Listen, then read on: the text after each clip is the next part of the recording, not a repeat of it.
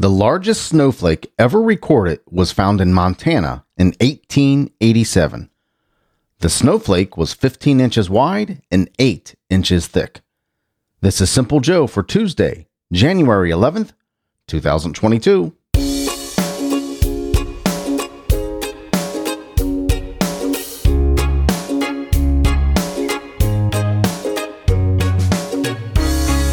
Had it been one of my kids that found that snowflake, they would have immediately wanted to put it in a Ziploc bag and put it in the freezer for next year. I can't tell you how many times we've had snowballs in our refrigerator dated for 3 years. I think we might even have one in the deep freeze right now from 10 years ago, maybe longer. I'm not kidding.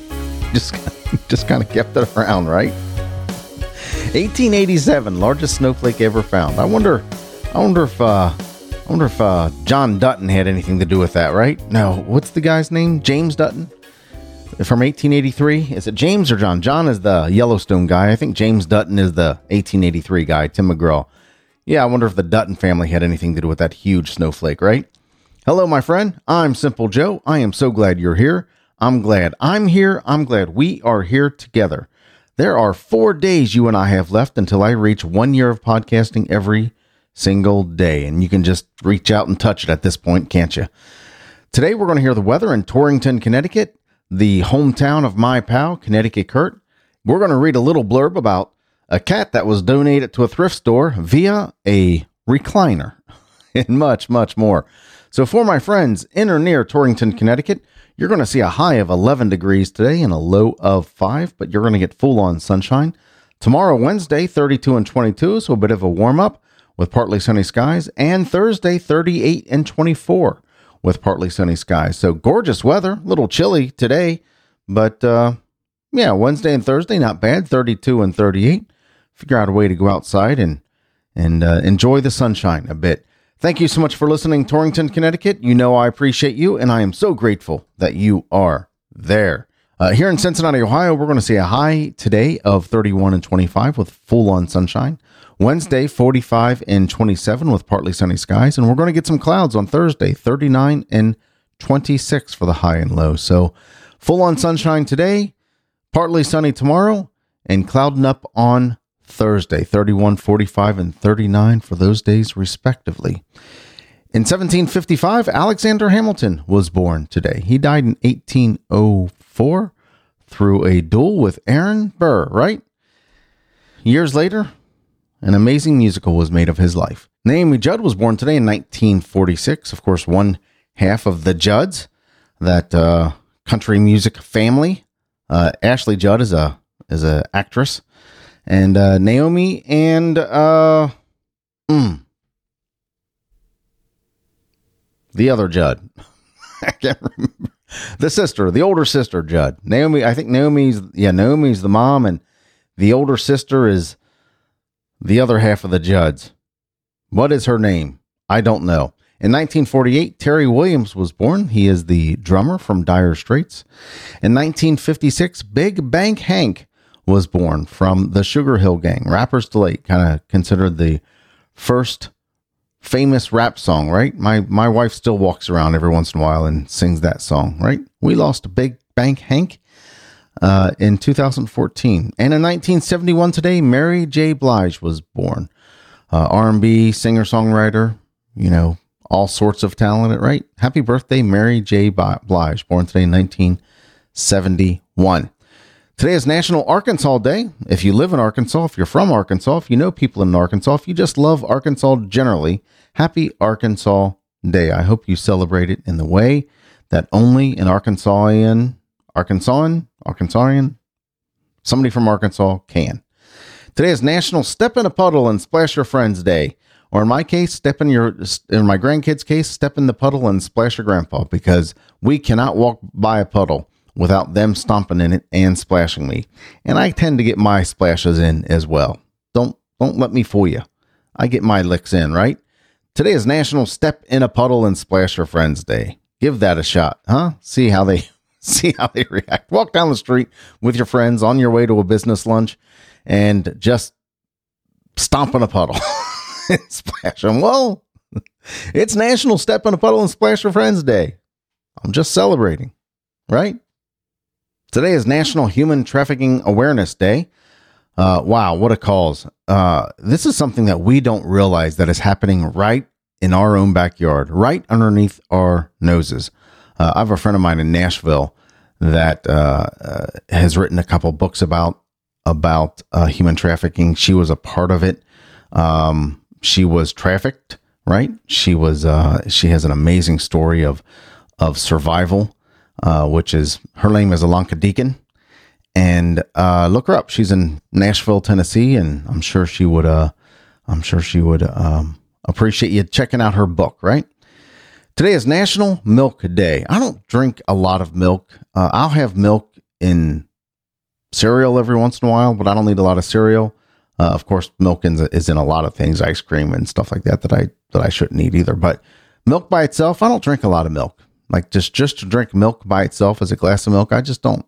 It's just not something that I do. But today is National Milk Day. It's also National Human Trafficking Awareness Day, National Step in a Puddle and Splash Your Friends Day, and National Arkansas Day. Celebrate in the way that you feel is appropriate.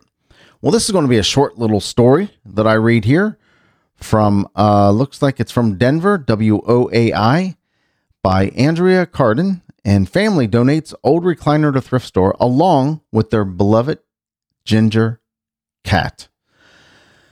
Have you ever donated something to a thrift store, then immediately regretted it? Well, let me step out and tell you, yes, there are a few things that I've donated to a thrift store and regretted it. There are times that we went back to the thrift store to try to find it and it was gone. A couple of those were a couple kids' toys. The thing that stands out to my mind right away is a couple kids' toys. My daughter was cleaning up her room, didn't realize that she put a beloved stuffed animal in the bag to be donated. That stuffed animal was taken to Goodwill, and 2 days later when she went looking for it, or a day later when she went looking for it, realized what had happened and could never find it again. Yep, could never find it again. We still talk about that today, how heartbroken she was over that. And yeah, I'll be honest with you, right now she's still a little heartbroken over it, over losing that little stuffed animal. Yeah. Anyway, back to the story. A family in Denver donated an old recliner to a thrift store when they were moving, not knowing their beloved cat, Montequilla, was hiding inside. Imagine the surprise the workers who discovered the stowaway inside the piece of furniture felt. The thrift store immediately got in touch with Denver National Protection. The thrift store immediately got in touch with Denver Animal Protection to come pick up the ginger cat and check for a microchip to try and find the owner. Sadly, the chip had not been updated. So I guess at some point the family chipped their cat, put a little microchip underneath its skin so it can be found, but the chip had not been updated. What does that mean? I thought it's just kind of there forever. It tells you who it belongs to.